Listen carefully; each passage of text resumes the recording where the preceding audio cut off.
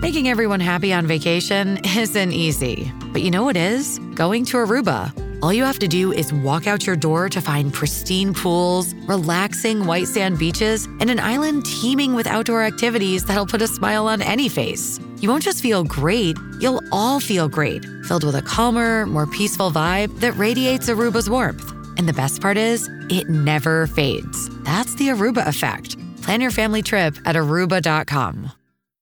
Welcome to the first season of Flusterclux, when we launched at the beginning of the pandemic as a mom's retreat. We're no longer stuck in our houses, but most of us feel stuck in our anxious patterns. I'm Lynn Lyons, an anxiety expert, speaker, mom, and I've been a therapist for over 30 years. And I'm Robin, your co-host and Lynn's sister-in-law. Parenting is a Flusterclux, and we'll help you find your way. Hi, Lynn.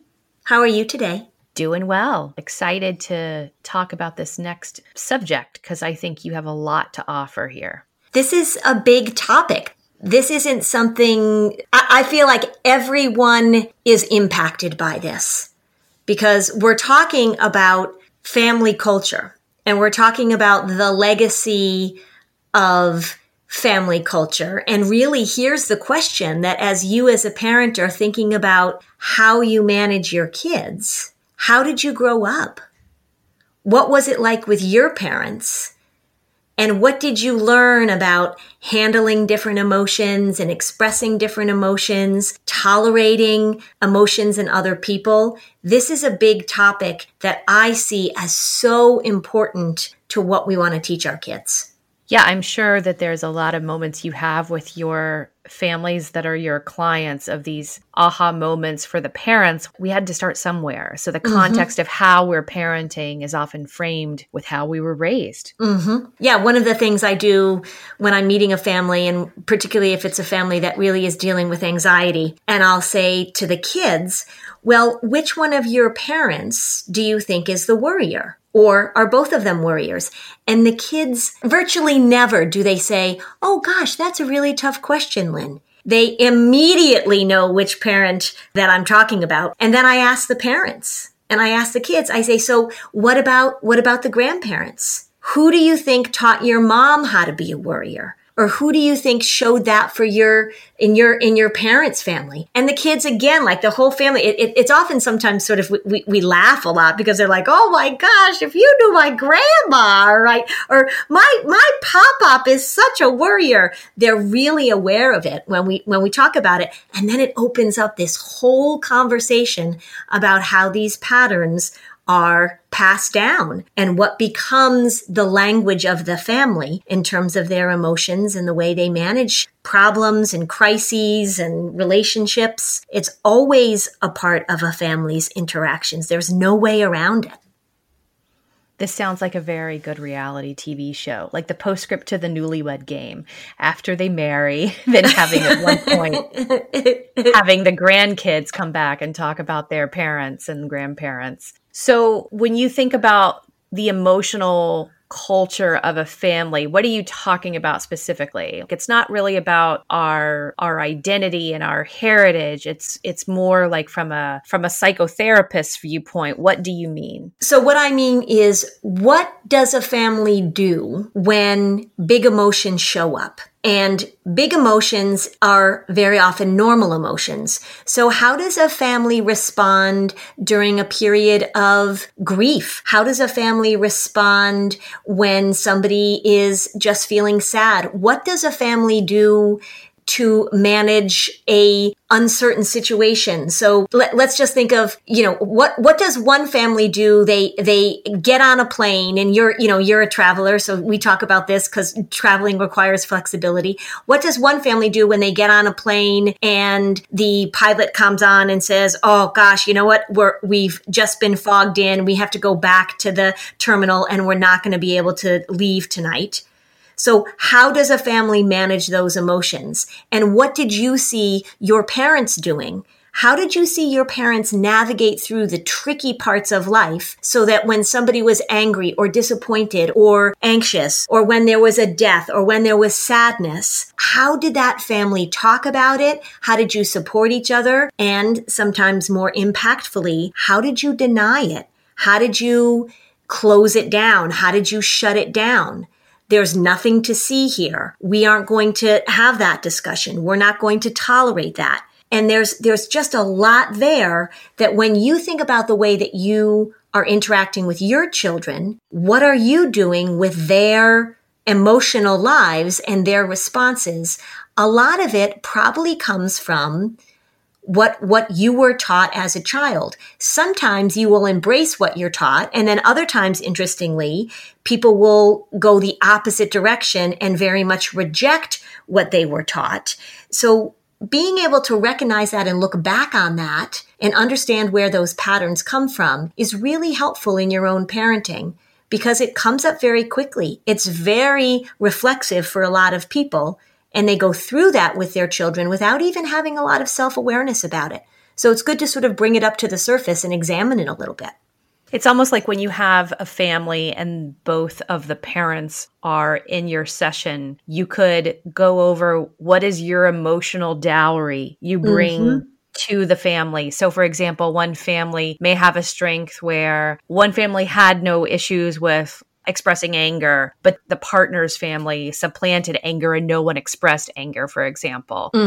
That comes up a lot of times, like one family was okay talking about sex and the other member of the couple said, oh, my family never talked about sex. You know, right. So it's Absolutely. It's about assessing like the backgrounds and saying, my family did this and I do feel this was really like one of the better things I'm bringing. But my family also did this, and this is a pattern I want to be aware of and not repeat. Yeah.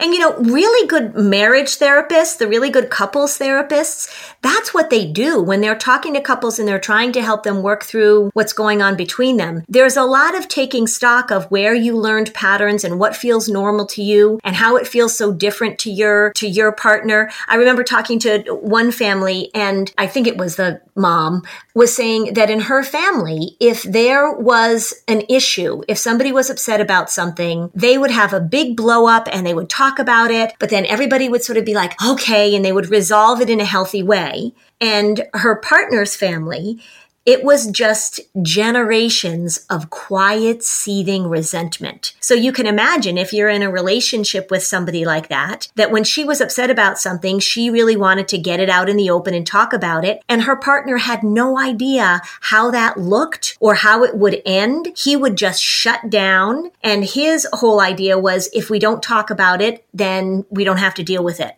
Now imagine if you've got kids and you're trying to parent together and you have these two very disparate ways of dealing with conflict. Not talking about that and not recognizing that becomes a problem. And what feels really good about it, and I know this from my own marriage, which is going to be 30 years in a month.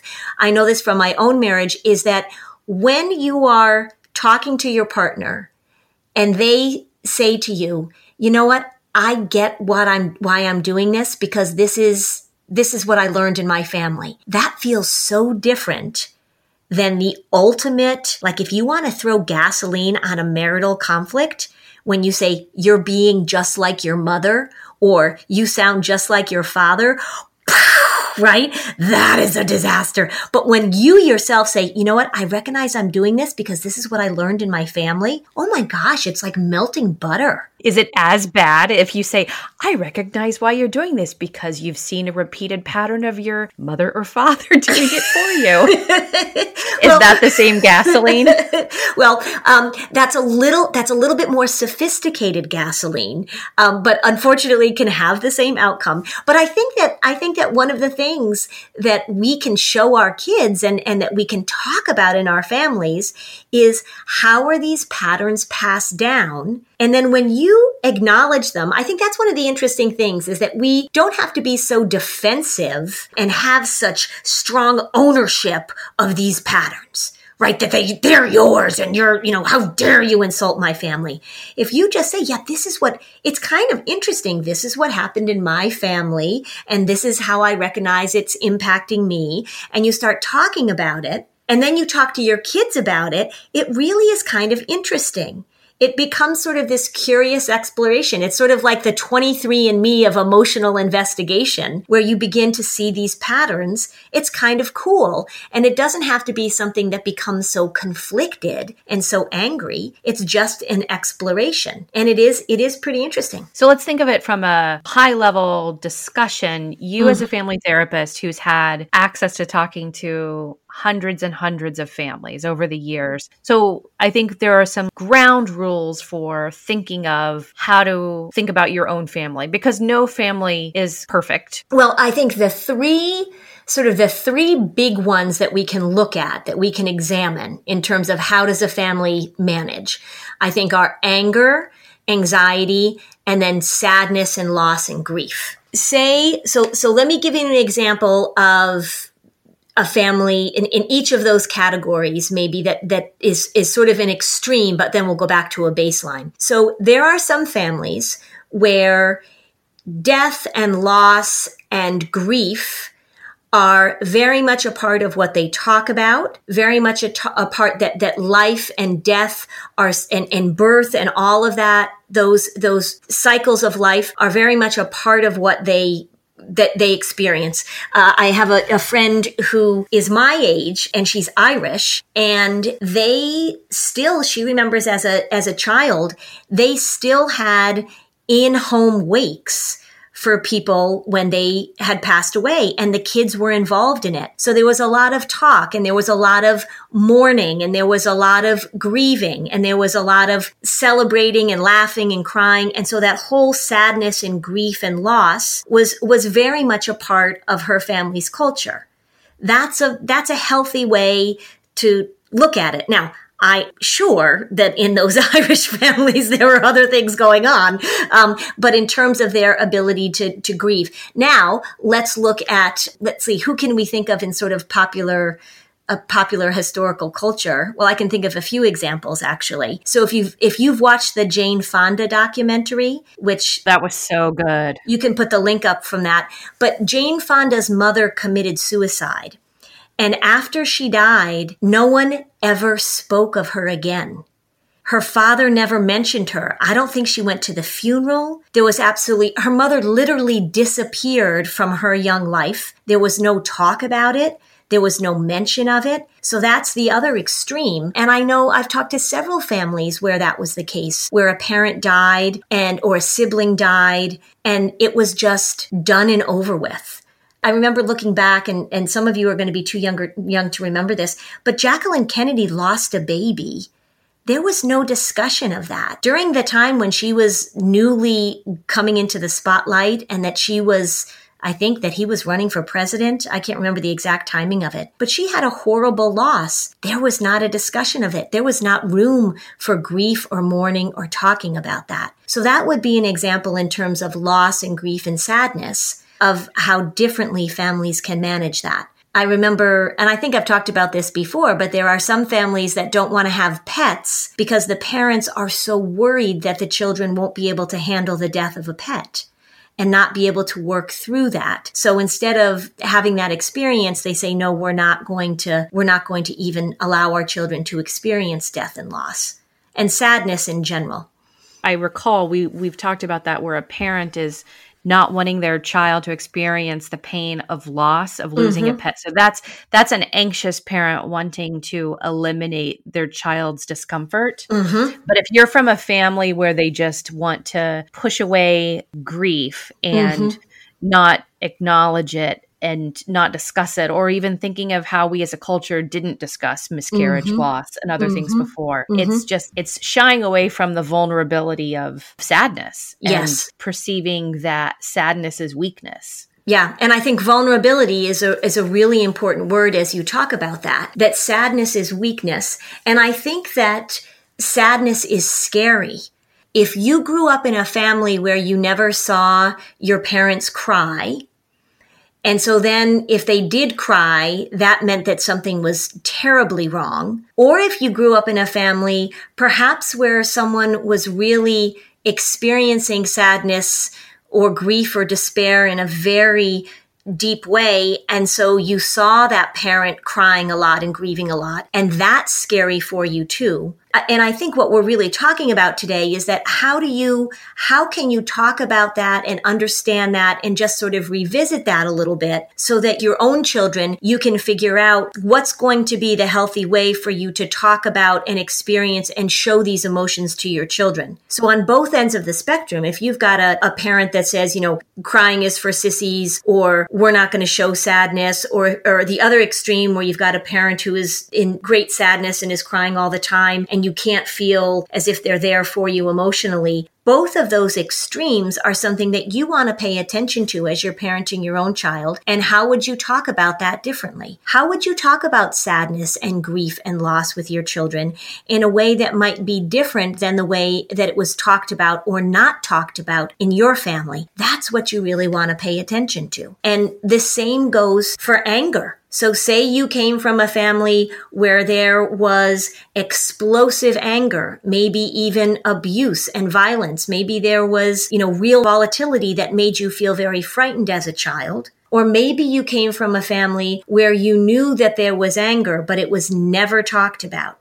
And so maybe it was passive aggressive. Maybe you were in between two parents that were very angry at each other, but never worked on their conflict, but went between, used you as a conduit for their anger.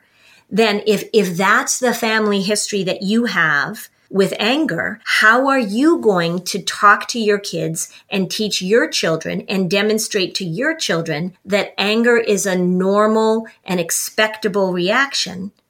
And how do we demonstrate that to kids? And how do we teach them the way to express their anger and the appropriate way to let people know when they're feeling anger such that it isn't at one of those extremes? This message is sponsored by Greenlight. So when you're a parent, you're going to have your fair share of big talks with your kids, right? About all sorts of big topics. One of those big talks should involve money. And Greenlight can help with that. Greenlight is a debit card and a money app that's made for families. It allows you to do instant money transfers. You can get real-time notifications of spending. You can manage chores. You can automate allowance. I know with my kids, we really wanted to help them see the cause and effect, right? If you spend money now, you're not going to have it later. If you earn money now and you save it, maybe you can put it towards some big purchase that you're looking forward to. This is called financial literacy, and it allows kids to build independence, to learn how money works, to make them better savers, better spenders. The Greenlight app also comes with an in-app financial literacy game. It's called Level Up, so that kids can build money confidence through videos, bite-sized challenges, mini games, and more. More than 6 million parents and kids use Greenlight to learn how to make responsible financial choices. So stop putting off the money talk and start putting your kids on the right path. Sign up for Greenlight today and get your first month free at greenlight.com/fluster. That's greenlight.com/fluster to try Greenlight for free. Greenlight.com/fluster. I am really working on improving my diet by making sure that I get the best quality products, organic foods, and I really want to make sure that I'm not using harsh chemicals in my home. Thrive Market is my go-to for all of my grocery and household essentials. The convenience of getting everything online and then quickly shipped to my doorstep, that is a huge time saver. I love that Thrive Market carries brands with the highest quality ingredients and sourcing methods. They restrict hundreds of ingredients across their food and cleaning categories. I can use their filters to suit my lifestyle needs. So maybe you're looking for organic snacks for your kids, or maybe you're gluten-free. As a Thrive Market member, I save money on every single grocery order. You will too. On average, I save over 30% each time. They even have a deals page that changes daily, always has some of my favorite brands. When you join Thrive Market, you're also helping a family in need with their 1-for-1 membership matching program. You join, they give. So join in on the savings with Thrive Market today and get 30% off your first order plus a free $60 gift. Go to thrivemarket.com/fluster Flusterclux for 30% off your first order plus a free $60 gift. That's THRIVE market.com/Flusterclux. thrivemarket.com/Flusterclux. When you talk about that, and I think about my own family and the legacy around specific emotions, it's very interesting that I think of how I reacted to my mom, whose behavior also was a reaction of her mom's, my grandmother's, and both of them had two opposite approaches to sadness, for example. Mm-hmm. So then I think of my own reaction to sadness as a mom and why, I guess the correct answer, if there's a correct answer, mm-hmm. is that vanilla ice cream goal of can I sit with my own child's sadness while remaining in vanilla ice cream so that I'm centering their emotional experience, I'm validating their emotional experience, and I'm not bringing the baggage of my mothers and grandmothers and the legacy of react to their emotion, right? Is that what our goal is? Yeah. And the other goal too is that being able to allow your children to see your expression of sadness or anger or worry in a way that doesn't frighten them. So say in that situation that your child is sitting with you and you are feeling incredibly sad about something, how can you express that in a way that doesn't feel overwhelming to them, in a way that doesn't make them feel like they need to do something to rescue you or get away from you? So there's two things going on. There's you being able to sit with your child's emotion in a way that lets them know that it's okay for them to express it, and you're going to sit there and be vanilla ice cream. You're going to be that holding space for them. And then also, how are you going to express your own emotion so that it doesn't overwhelm them? Because when we think about parental expression of emotion, and if you think about your own childhood, if you had a parent that expressed their emotion in a way that felt out of control for you, then it is very likely that you're not going to be comfortable with your own expression of that emotion. So it's being able to show the emotion in a way that is manageable, and also a way to hold the emotion in a way that's manageable. And one of the quick things that happens, with sadness and with anger and with anxiety, although anxiety we'll talk about in a moment because that's a little bit different, is that we express it in a way that makes a child feel scared. And being able to, say you experienced a loss, how do you express your sadness in front of your child so that they know it's okay to have those strong feelings, that it's okay to grieve, that it's okay to be disappointed, that it's okay to cry, that it's okay to have it come and go? Those are all the things that we want to help our kids understand. So when those emotions come up, that they have a model that they're going to feel it and they're going to get through it. Because that's the thing that's scary for kids, is when will this end? How will we get through this? Well, obviously, this. So, I lost my mom when my daughter was 5. Mm-hmm. So I did have to grieve in front of a young child while pregnant with my second child. So that was a really fun time. I always knew to be open with my sadness because you can't hide it. And also when you supplant it for too long, it just doesn't work either. But that's an interesting thing you said of, you have to express grief and loss in a way that is authentic, but the boundary is that you don't want your kids to feel like they need to rescue you. Yeah. Which obviously sounds really important, but what is the balance of letting them be empathic that you are sad, and then if they want to, do you just intervene and tell them, no, you don't need to go down a rescuing path. I don't need your rescuing. I just need the space to feel sad about losing grandma or losing grandpa. Yeah. And so you be very direct about it. Like you can say, I'm feeling really sad right now. So say they see you crying or they say you grieving and they say, Mommy, are you sad? And you say, I'm feeling very sad right now because I'm thinking about grandma or I'm thinking about grandpa. And what I can have from you right now is if you came over here and gave me a big hug, that would make me feel better. And then I can handle this sadness and you can go off and be you. Right. So you show them how can they be empathic to you. And then you give them the message that this is okay. You can be empathic to me. You can give me a hug. Oh, that is so loving and helpful. And now you can go off and still be you. And I think that all of the stuff that goes unspoken is the stuff that is so hard for kids to figure out. And so when we're experiencing emotion, so say you were grieving and you were crying about the loss of your mom and your daughter said, "Mommy, what's the matter?" And you said, nothing, I'm fine, right? Or you said, "I'm not going to be able to handle this. I'll never get over this."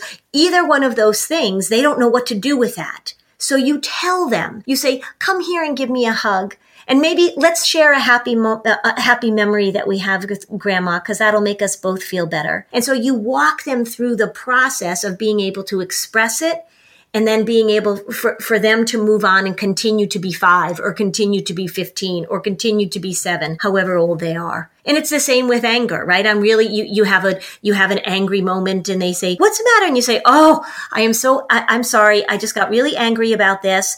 And I am going to take a little break. I'm going to take a few deep breaths, or I'm going to go and take a walk, and I'm going to work through this. Thank you for checking in on me. I got this." It's all of the denial of it.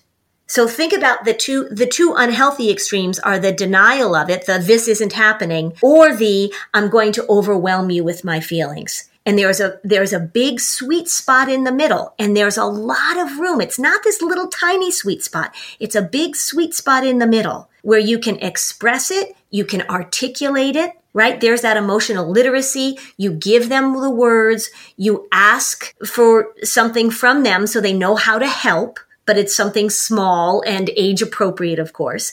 And then you give them permission to move forward, and you show them that you're capable of doing that too. So, we know that when parents are really, really anxious, when parents are really, really depressed, that children step into a role where they're trying to fix it, they're trying to feel safe, they're trying to feel okay. And it becomes pretty detrimental over time because that child hasn't been given the room to develop their own self and their own experience and their own feelings. Right. Well, getting back to grief, because grief is a slightly separate situation than having a depressed parent, because grief is situational and can happen. Right. But I think that's an interesting thing when I think back to those very challenging times right after my mom's death and having a young daughter who was still so, just soaking on my vibes. So our proximity was so there. I think that that's true. I think that if the way to look at it is if you feel like you can't hit it in this very big sweet spot of talking about your sadness, that's absolutely the time that you figure out a way to get in your car by yourself and just let out grief tears. That's right. But that's also the exact way probably for people who are handling powerful anger as well, right? Like there's just that limit of like, this is how I can express my emotions with my kids in this sweet spot. Otherwise, I am going to take this privately. That's right. And then the big question also is, if that's about emotional management, which is what we talked about before in that flattening our emotional curve episode, is our goal to always be able to process our emotions within the sweet spot? Or is the goal to know when we can and know when we can't? I think that's absolutely the goal, is to know when you can and know when you can't, right? So you don't have to do it immediately. And I think you saying sometimes I have to get in my car and go for a drive and let out those angry tears or that grieving cry that I need to have. That's absolutely appropriate. The idea that you have to do everything correctly in the moment as a parent, that's unattainable. And so remember that this is a marathon, not a sprint. And so you can have moments in which you're out of your sweet spot, and maybe your kids even witness them. But then what you teach them when you come back to it is you give them a little bit of insight into what the process was that you were going through, and you show them the ending. It's really interesting. This reminds me of this. They did this research a while ago where they were asking kids, probably grown-ups now, but about their parents fighting. And they found that in families where children witness their parents having conflict, normal married conflict, not abusive, out of control conflict, but normal parent conflict. And when those kids saw their parents reconcile, saw their parents be okay, saw their parents work through it, those kids did much better in their own ability later on to manage conflict and work through things. So it's not like we want to take it behind closed doors and not let kids see us work through the process. Oh, that's so interesting, because I think I sort of had this impression that the parents need to have a unified front in a lot of circumstances.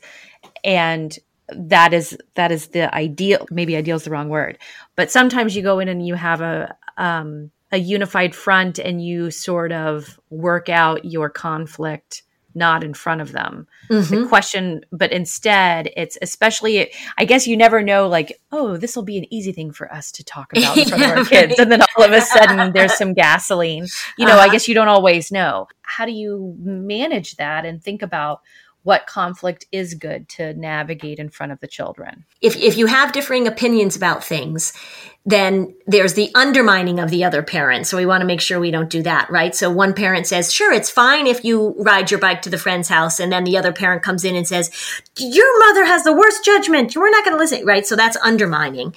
But And certainly there are certain issues and certain adult issues that you're not going to argue with in front of your child. But I think the bigger picture is, the sort of the overall thing is that when parents are angry at each other and kids see them being frustrated or being angry, and then they see the parents. Now, maybe they don't hear what the parent's saying, but it's basically, so let me give you an example. So say some parents are having an argument. Let's say they're having an argument about whether or not the wife's brother is going to stay and stay with them over Thanksgiving because he's a real pain in the ass and it always causes conflict. So they're going to have this discussion. So they start talking about it. It gets a little heated, as you can imagine. And then the parents say in front of the kids, you know what? We have a really hard time figuring out what to do with Uncle Jeremy. You know what? We're going to go and talk about this for a little bit. We're going to figure this out. So then you can go away and you can have the discussion so that your kids aren't a part of it. And then you come back and then they see that there was a reconciliation, or they see that there was some sort of agreement. So they don't have to be a part of the minutia of it. But I think the other extreme is when people say to me, I never saw my parents fight. I never saw them angry at each other. Now, I'm sure there are some couples where they say, we never had a cross word. You hear that every once in a while. And I think, okay. But it's really about letting your kids see that you can get angry at each other. Maybe you do go away and you talk about it. Maybe you have you say, we're going to have a little time out from each other. And then they see that there's some resolution. So that's a really important thing for kids to see. If it's a smaller issue and they're having, you're having a political discussion about something, or you're disagreeing about how long it should cook the chicken or whatever, and they can see you working through that. They don't have to see the minutia of the discussion. They don't have to hear all the words, but they have to see that it's okay for them to see that you were angry at each other. And then it's okay for them to see you going through a process of reconciliation or figuring it out. And then a process of compromise. And a lot of families, families will say, we never saw any of that. Or they see a big blow up, big, huge, angry blow up.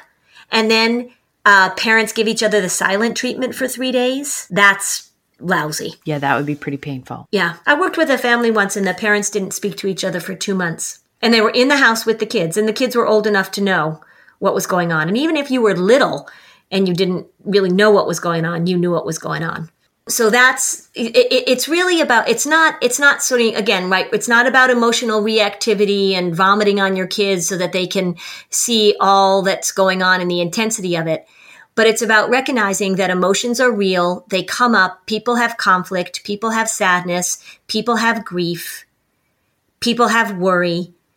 And how is it that you are showing your kids how to discuss it in a way that does make you vulnerable, in a way that does allow you to work through it?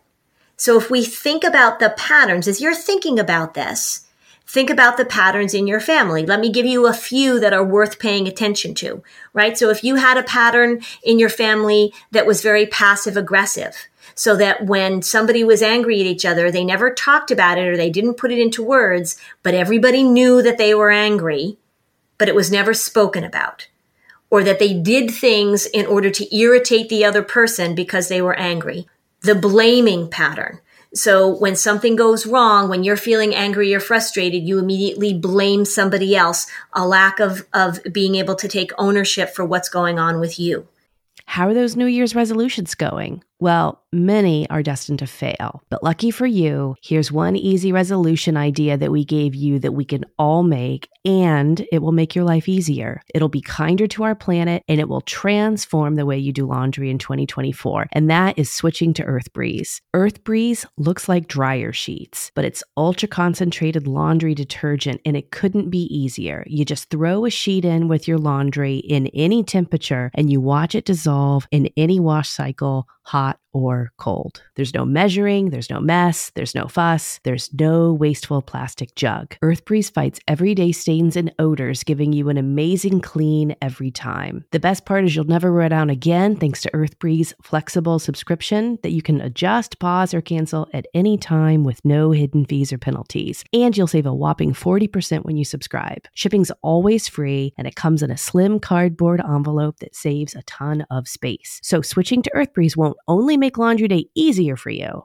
but it will also be easier on the planet. So help me make plastic jugs a thing of the past. And if Earth Breeze doesn't end up being the 2024 update of your dreams, you don't even have to return it. Just let them know it's not for you, and you'll get a full refund, no questions asked. Get started with Earth Breeze and save 40%. Go to earthbreeze.com/flusterclux. That's earthbreeze.com/flusterclux for 40% off your subscription. Do you think seeing a therapist or a psychiatrist would be helpful, but you don't have the time to actually find one? And then, when do you have time to meet with them? Try Talkspace. By doing everything online, Talkspace has made getting the help you want easy, accessible, and affordable. It's in-network with most major insurers. There's no need to commute to appointments. You won't miss time at work or have to line up childcare in order to attend sessions. It's mental health care made easy. Talkspace lets you send messages to your therapist so you don't have to wait for your next session. Therapy can help you shift your perspective and find tools to cope in difficult times. Talkspace is the #1 online therapy platform with licensed therapists in over 40 specialties, including anxiety, depression, substance abuse, relationship issues, and much more. As a listener of this podcast, you'll get $80 off your first month with Talkspace when you go to Talkspace.com/fluster. To match with a licensed therapist today, go to Talkspace.com/fluster to get $80 off your first month. That's Talkspace.com/fluster.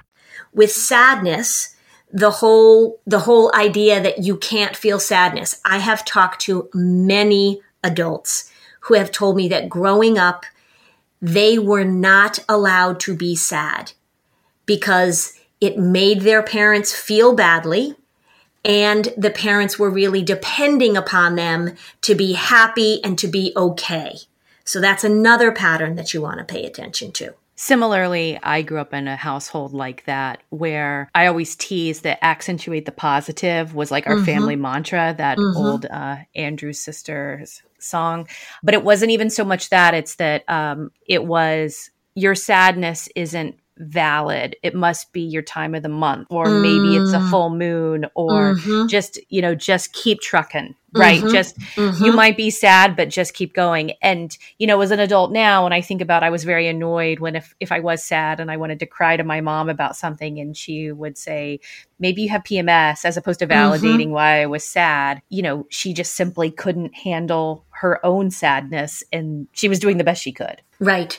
And I think that's such a good example, because if we're talking about sadness, or even if we're talking about worry, right? So if we talk about worry, and you've got a family where you're not allowed to be worried or unsure or uncertain about anything, then when somebody says, because what you're talking about, Robin, is sort of the denial of it, right? It's not valid. So I say, I'm really anxious about this. And somebody immediately comes in with the best of intentions and say, there's no reason to worry about that. Well, why are you worried about that? Right? Nothing's going to go wrong. There's that sort of What's the worst that could happen? Worst thing to say to an anxious child ever. That's right. The worst thing to say. Or, for kids, like say, you and I were both teenage girls, right? And so we say, oh, I'm worried that somebody's going to make fun of me, or I'm worried that I'm not going to fit in. Or how about, like I'm not pretty. And then somebody says, oh, you're the most beautiful girl in the world, right? It doesn't give you any room to have that discussion, to say to that child, well, that is a hard way to feel. Let's talk about that. Or I wonder how that came about. Or if you're feeling sad, oh, that's really disappointing that happened to you. Or I can totally understand that. That's really tough. So there's that empathy again, right? And the denial of it, or the minimization of it, or it must be something else, outside of yourself. It's a full moon, or you're PMSing, or whatever, right? Or it's because you're a Gemini, or, that happens, right? Oh, well, it must be because, right? So all of that comes with the best intentions. You think about it, they're just trying to make you feel better. But the result of it is that it doesn't give you an opportunity to really talk about what you're feeling and make some space for it. And then, of course, most importantly, be able to figure out, how can I feel this and move through it? That's the really important skill that we want kids to develop and to have. I think that the fact that I wasn't really allowed to feel sadness had played certain things out. I can think of other households where people weren't allowed to express anger. Mm-hmm. And the thing is, those feelings still find their outlets. They do. And they're not the best ones, right? Right. You have to, that's why I loved, really dark, sad music as a teen, right? Mm-hmm. Because, and it's like, I loved the Smiths and the Cure and that whole experience, because I loved listening to other people express their sadness. Yeah. And I think of families where I know the children did not express anger back to the parents and say, how dare you? And that also comes back to bite as well. Mm-hmm. Yeah. And so when you hear somebody say, well, I would have never talked to my parent that way, right? And that's, they're usually saying that because somebody was disrespectful or this or that, right? How do you now, if you're thinking about this as a parent and you're listening to this, how do you teach your child to express disappointment, frustration, anger in a way that is respectful? Say you do something that lets your kid down. Say that you do something that your child didn't want you to do. Maybe you cross a boundary, you embarrass them, you make an arrangement for them, you do something that they don't like. How do they let you know that in a way that's still respectful, so that you're not shutting that down? It is not a little tiny sweet spot of perfection here. There is a lot of room for this, because when we screw up and when we do things or when we react in a certain way, coming back and doing that post-game analysis and saying to your child, I am so sorry. I got so angry when I was in that store, and the way I spoke to that clerk, I am going to take full responsibility for that. I should have said, or what would you have said? Or what would have been a better way for us to let them know that we were unhappy? There's all sorts of opportunity to talk through things with your kids. So you don't have to always do it perfectly the first time. I want that to be so clear to everybody. So if you lose it, that's not the worst possible thing that could happen as a parent. You just do the post-game analysis so that you can show your kids how you are thinking about your reactions and how you are taking responsibility for them. I think you told me something, since you're my sister-in-law, for people who don't know. So when I had little kids, you had some really sage parenting advice. When your kids are talking to you, and it might not be the biggest thing, you're still establishing that pattern of listening, so that you're listening to them and hearing them, and that they continue to share with you the things as they become increasingly important. Right. Like, what was that thing? Because it's about, eventually they'd start communicating their feelings to you when they're very young. Mm-hmm. And that is your opportunity to start figuring out how you want to respond to that, right? Channeling your own Mr. Rogers and having that model of validation and listening. Right. And so say they're talking to you because they can't find that Lego piece that went under the couch, and they're talking about it, and you say, it's okay if you can't find that Lego piece, or you're not really listening, or it's just a Lego piece. Well, when you're 3 or when you're 4, that Lego piece is huge. And you want to establish a pattern so that then when there's something they're really concerned about, like, Mom, I just graduated from college and I don't know what I'm going to do with the rest of my life, right? That's the 21-year-old's Lego piece under the couch. And so you're establishing that pattern of, if it's important to you, I'm listening and I'm validating, versus saying, oh, that's nothing, because I know, because I'm an adult, that Lego pieces, you'll forget about this tomorrow. So you're opening the door for communication about the little things, because the little things to them are big things, and the big things are going to be big things. And so it's process, not content. Yep. As you were saying that, and I was thinking of past examples, just even in the last few weeks, we're going to screw up because we're parents and there's no way to not screw up.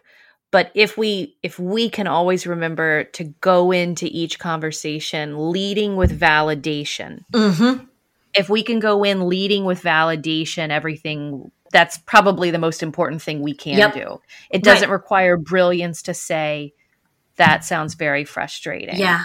I that really must be hear so your hard. sadness, and that must be really hard. Yep. And if we can only say that is really the best we could do. That's right. And that's the opposite of, so that validation and that empathy is the opposite of the minimization and the denial. Why do you feel that way? Well, that's not a big deal. Well, you shouldn't be feeling that way, right? That's the shutting down. So again, if we think back, and if you think back to your family's emotional legacy, who was the validating person for you? Who was the one that said, oh my gosh, your poor broken heart? Who was the one that said, let me help you wipe away your tears and give you a big hug? For a lot of kids, it wasn't for me, but for a lot of kids, they talk about the grandparent that had that role, right? The grandparent, if they had a sweet grandparent, because that grandparent was just sort of, in that loving role. And the person, they say, oh, that person always listened to my stories or always did that. Who in your life said to you, I hear you?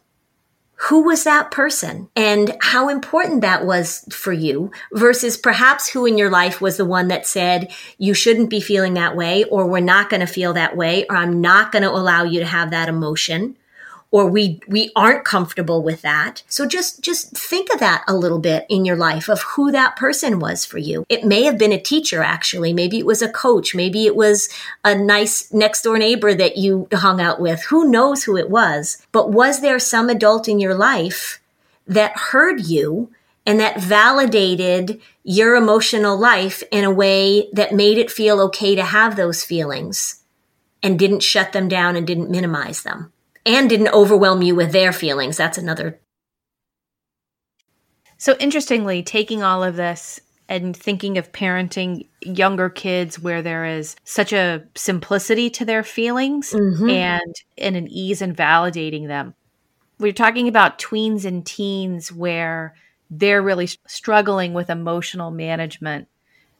I'm sure every mother of a teen or tween, mother or father, would want to say you're overreacting because they probably are. Right. So how do you handle those types of more powerful outbursts from the kids when in fact they are overreacting, but that doesn't mean that it's not important. Right. And to say you're overreacting, they don't think that they are. They think they're reacting perfectly in keeping with what's going on for them. Right. So just change your language a little bit and say, I can see right now that you are feeling extremely blank about this. Is there anything I can do? Or do you want to take a break from this and we can talk about it later? I know that you are feeling absolutely overwhelmed by these strong feelings. Is there anything I can do to help? And is there any way that I can help you work through it? Right? So you sort of you acknowledge the feeling. So what you just did there is you acknowledge the feeling. I can see that you're having really big feelings about this. And then you plant the seed. Now they may reject it, right? But then you plant the seed that there may be some action that we're going to take. If they're overreacting about a boundary you're giving them. Right. If they're overreacting about a boundary, you say, I understand. I get that you're feeling this way. This is the boundary that I'm going to keep. You have a right to your feelings about it, but I have a right to this boundary as a parent. So you stand your ground. It is important to them, and it does feel devastating to them, and it does feel like the end of the world to them. And that's okay that it feels that way. It doesn't mean that then you change that boundary. That's one of the things we've talked about in terms of not being able to have set boundaries and have control with your child, healthy control, because you're so afraid of those big emotions, which is probably something that comes from your own emotional legacy. When I think about anger, for some reason, anger is one that sticks with me because I think that women have a hard time expressing anger with each other. Mm-hmm. Spouses sometimes have a really easy time expressing anger mm-hmm. with each other, mm-hmm. right? Mm-hmm. But anger is one that some people don't learn the skills of anger. And when Sex and the City was a big TV show and I was so into it, one of the things that I always thought about of what it was that made people really love the show is that they saw a group of women friends who were emotionally authentic with each other. Mm-hmm. And there were great episodes where Carrie and Miranda would yell at each other. Yeah. How could you do this? You're betraying who you are. And in reality, not a lot of female friends have the ability to go there in that right. kind of anger. And I think that as a fantasy, we all loved watching mm-hmm. that play out. And so with anger, I think expressing anger, I'm hoping you will say that can be taught and learned in that way. And some families do it pretty well. I think that if I think about women expressing their anger, I think it's hard in friendships. And I wonder if those of you listening can think about this. I wonder if it's easier with siblings, right? I wonder if you learn as a girl to express your anger, one of the places that you do it early on is with your sisters and your brothers. And there's all sorts of gender implications of how anger is expressed and what's acceptable and what's not in terms of gender growing up. That boys will be boys thing that drives me crazy, that we give permission for boys to just express their anger through violence and hurting each other. And we say, oh, boys will be boys. And what happens when a girl gets very angry and how we respond differently to that. Yeah. And I think modeling that, I think you're so right about that, Robin, the ability to let a friend know that you are angry with them. If we all think about that is a really tricky thing for us to do with our friendships culturally, isn't it? It is. Yeah. I have a very vivid memory of one of my best friends. I knew she was mad at me. Yeah. She finally told me why she was mad at me. And it took her so much courage. I just remember just saying to her, I know that was so hard. Mm-hmm. Thank you. Thank mm-hmm. you so much. Thank you for loving me so much that you were mm-hmm. so willing to be uncomfortable. And it felt the courage she showed, that anger to be able to express that to me. I actually felt really loved in that mm-hmm. moment. And I felt so apologetic of why I had made her upset. And it was just like, it was such a great thing. But, we were like in our 40s and we'd known each other 20 years. Mm-hmm. I had a very close friend and we had a situation. We were in our early 20s, actually, just out of college. And there was just a big misunderstanding sort of where we were and what was going on in both of our lives. And we couldn't talk about it. And it led to just such a chasm between us, which ultimately has been resolved. But it's one of the great sort of regrets. And I think back on it with great sadness that we weren't really able to talk about it. We weren't really able to work through it. And I think we could talk about it now. I know we could, but it was the inability for both of us to talk about what was going on, that how we both felt abandoned by the other during that time. And it really is a great sadness for me when I think about it. I think that's so true. I think that actually a lot of friendships just fade because of the inability to articulate our feelings of anger or mm-hmm. abandonment. You have to care enough to get uncomfortable. That's right. If you don't care enough to get uncomfortable, then maybe it isn't worth it. right? I don't know. Right. Like you have to fight for those friendships. And I think coming back to our families and our partners and our kids, I think it's just a cool idea for two parents to say, these are the emotions that are really hard for us. Mm-hmm. Let's support each other and make sure that we're really able to find a space for them in how we're parenting. And maybe each other, it's different.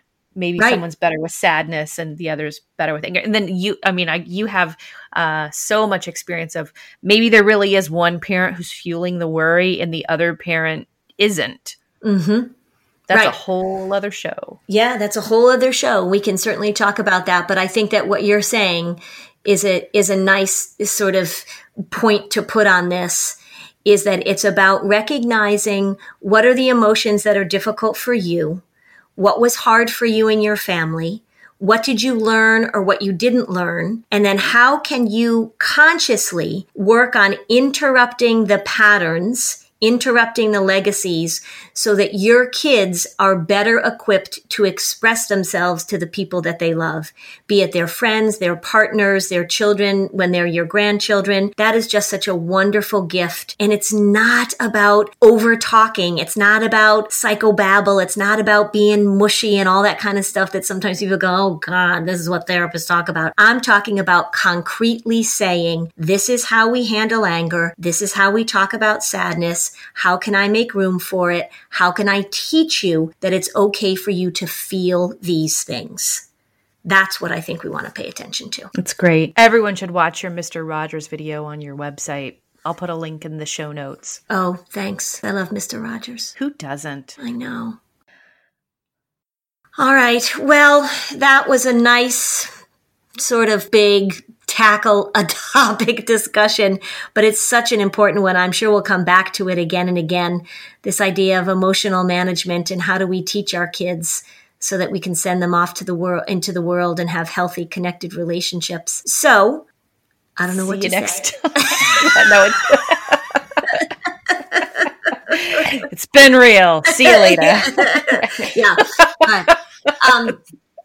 So we will be back, as just like Mr. Rogers used to say, right? I'll have things you'll want to talk about, or you'll have things we'll want to talk about.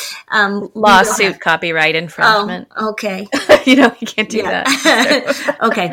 So thanks for joining us, and we will be back. We will always have things to talk about in terms of emotional management. And remember, there is not one perfect way to parent. There is a great, big, huge sweet spot that starts with validation and love and connection. And so it's been great spending time with you, Robin. Always, always fascinating and thought-provoking. So thank you, Lynn. Yeah, we'll see you again soon. Bye. Bye.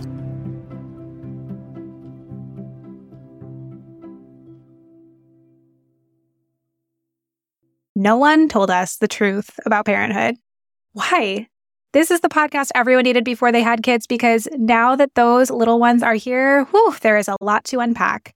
I'm Rachel Shepardota, and I am your host for the podcast No One Told Us, where we tell the truth about parenting and let you in on all the stuff you really should have known about before having kids. I am the founder of Hey Sleepy Baby, but this podcast is so much more than sleep. We'll be diving into all the topics that you really care about and need to know while you do your best job raising those adorable, tiny humans. Our goal is to just make you feel less alone and less overwhelmed. There are so many things that no one tells us before becoming a parent, and I think that we should really pull back the curtain on becoming a first-time or second-time mom or dad to share the good, the bad, and the ugly.